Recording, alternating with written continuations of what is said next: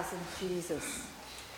I'd like to invite Ron to please come and read Mark 2, 13 to 17. Thank you, Ron.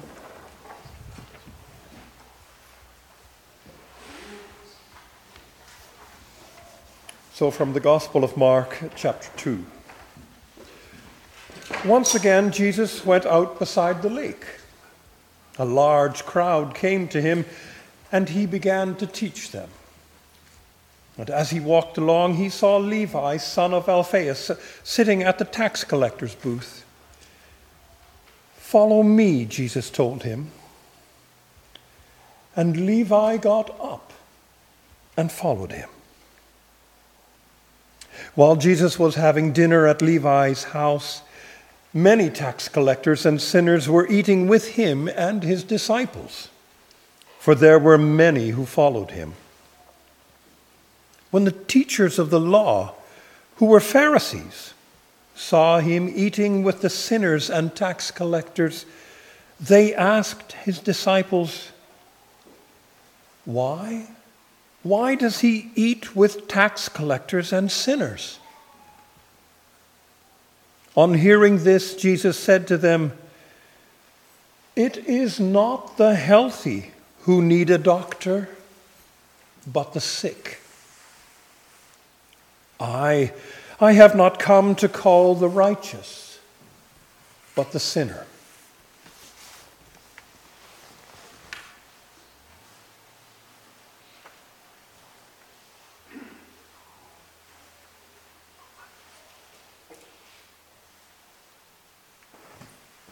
Thank you, Ron, for reading to us. I'll just pray before I speak. Lord of love, hospitality, change, giver of all life, please speak to all of us today and use me as you would will. Amen. So today's talk is called Eating with Sinners, and it's about a scandalous dinner party. We start with the context of our reading. Mark is one of 4 Gospels in our Bible, and the author is John Mark. Likely, Mark wrote the Gospel in Rome around AD 60, and the original audience is Christians in Rome.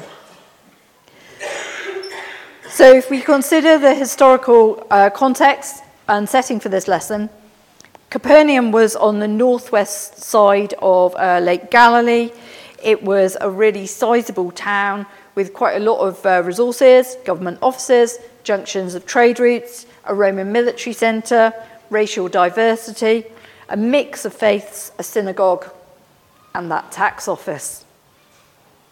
And on religion, there were many teachers at the time from various religions. And for a time, Jesus' ministry headquarters were there in Capernaum. There he taught large crowds and performed miracles. So, for example, we hear about the paralyzed man being healed. But Jesus wasn't an official religious teacher in the sense that he wasn't part of one of the branches of teaching. He wasn't kind of linked into a very particular synagogue. In the official system, all Jewish boys received religious education to a certain age, and my research didn't find out what age that was, so I do apologise for that. And further stages of education for boys, anyway, were a bit more elitist.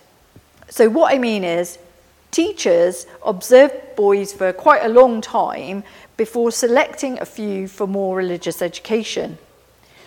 And teachers taught their ways to those disciples, and years later, a disciple may become a teacher themselves, and so the cycle went round. And today, students get university offers via an official letter or an email, but over 2,000 years ago, an offer of religious apprenticeship through one of these teachers was the teacher saying, "Follow me." Hold that thought, because we'll come back to it. Regarding Capernaum's tax office, Romans, merchants, travellers, locals and the Jewish communities paid tax to support the Roman government, to support the Roman military, and to support the pagan temples. And many tax collectors profited by overcharging taxpayers. Jewish tax collectors were mostly rejected by their community as religiously unclean, and they were despised as morally bankrupt fraudsters, supporters of Rome, and unbelievers. People thought they'd sold out. And tax collectors were viewed in a similar way to how we might see a modern loan shark. And Levi, or Matthew, was one such tax collector. In our reading, a miracle happens, and Jesus says to Matthew, "Follow me." Jesus is offering the tax collector this religious apprenticeship. And Matthew accepts. So if we think a little bit more about that invite, "Follow me," I think there's a bit of a subtext going on, and it's our up question. Who does Matthew really believe Jesus to be? For him to choose to follow Jesus, who does Matthew really believe Jesus to be? And I think it's likely that Matthew knew about Jesus' ministry. After all, Christ was a local celebrity. He's been walking past this tax office that Matthew's in day out, with a whole load of followers with him as well. Perhaps Levi believes the Old Testament, plus the bits that we find in Mark's Gospel before our particular reading. And if so, then Levi believes Jesus is God and forgives sins. Jesus has authority. Christ is a healer, an exorcist, a teacher, and a ceremonial cleanser. Now, I know that sounds like a beauty product, but what I mean is someone who can make people ceremonially clean again when others believe they are not. And Jesus is the Messiah who says, "The kingdom of God is near. Repent and believe the good news." Matthew transforms because of his faith in Christ. Levi was viewed by his community as unbelieving, but now he has a Messiah. Levi was seen as ceremonially unclean, but the Lord forgives him. Matthew was a social outcast, but now he belongs to Christ. Levi was son of Alphaeus, but now he's in Christ's family. And Levi was despised, but now he knows God loves him. That's Matthew and his beliefs. But what about us? Who do we believe Jesus is?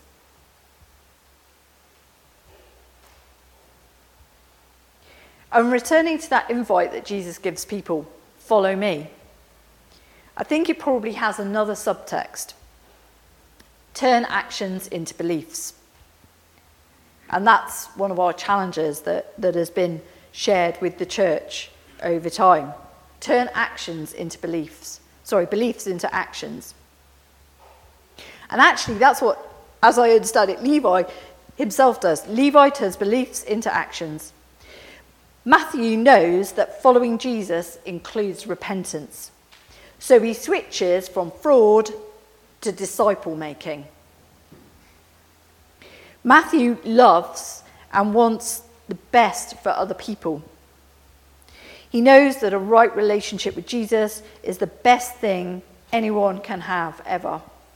And for me, that was one of the things that was coming through that video as well, that the people who are being persecuted for their faith know that a right relationship with Jesus is the best thing you can have ever. Otherwise, they wouldn't be continuing to worship. And Matthew wants others to know Christ better. So, Levi hosts a dinner party and invites his tax officer buddies, the tax collector buddies, the Messiah, and Jesus' followers, so they can all get to know each other. And I think that Matthew's dinner party is a brilliant bit of disciple making. Matthew is a newish Christian, but he launches into evangelism. He doesn't wait to be trained. He's only just started that apprenticeship. He uses what we might call friendship evangelism. That's sharing Jesus with our buddies, with the people we come into contact with. And also, he's taking a culturally sensitive approach. Hospitality was a really key part of the culture at the time and also of the Jewish faith. So Levi is using hospitality, a dinner party, to create opportunities for others to meet Jesus. And I think there's things we can apply here in the sense that friendship evangelism is one of the really effective ways to evangelize, and also doing things in a culturally sensitive way is more likely to draw people in and help them to understand Jesus and to know Jesus as their saviour. And also in helping people to know Jesus better at whatever stage of faith they are at. And moving on to verse 16, the Pharisees are scandalised that Jesus ate with sinners. So what is that about? And now, as I understand it, Pharisees were some of the official teachers. They focused on nationalism, and their loyalties were to Yahweh and to tradition. And the word Pharisee means separated ones. So unsurprisingly, they socialised within their own holy huddle. And they didn't really mix with others, especially not with the ceremonially unclean, the sinners, and so on. And the Pharisees were expecting Jesus to be like them. So that's why I think they were scandalised by Jesus eating with sinners. And praise God, Jesus differs from the Pharisees. Jesus loves everyone and spends time with anyone who needs him or listens to him. Jesus comes to call sinners. Matthew has recognised his sins. He knows that he's violated the Old Testament law. He realises that what Jesus did for him is massive. All of those changes he's seen, the forgiveness he's experienced, it's absolutely huge. Matthew loves Jesus. He loves Christ because Christ loves, forgives, accepts, and also changes people.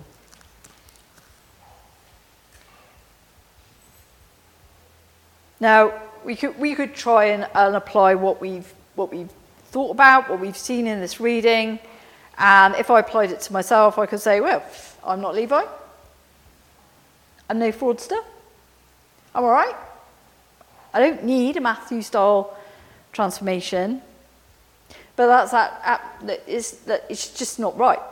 I'm not a fraudster, to be fair.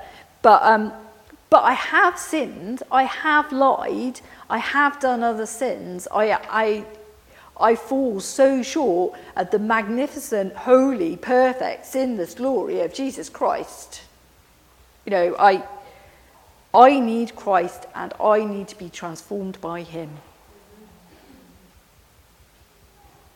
And it's not just me. Everybody has sinned, and only the Lord is perfect. And in short, as I understand it, everyone needs a right relationship with God. Everybody needs to be changed by Christ. Everybody needs someone like Levi to help them know Jesus better. And also, we all need to be Levi to others. Amen. You are invited to respond in a little way to all the things we've heard about this morning and talked about with one another. If somebody could give out some pens and paper, please. Thank you. This is just if you want to. Thank you.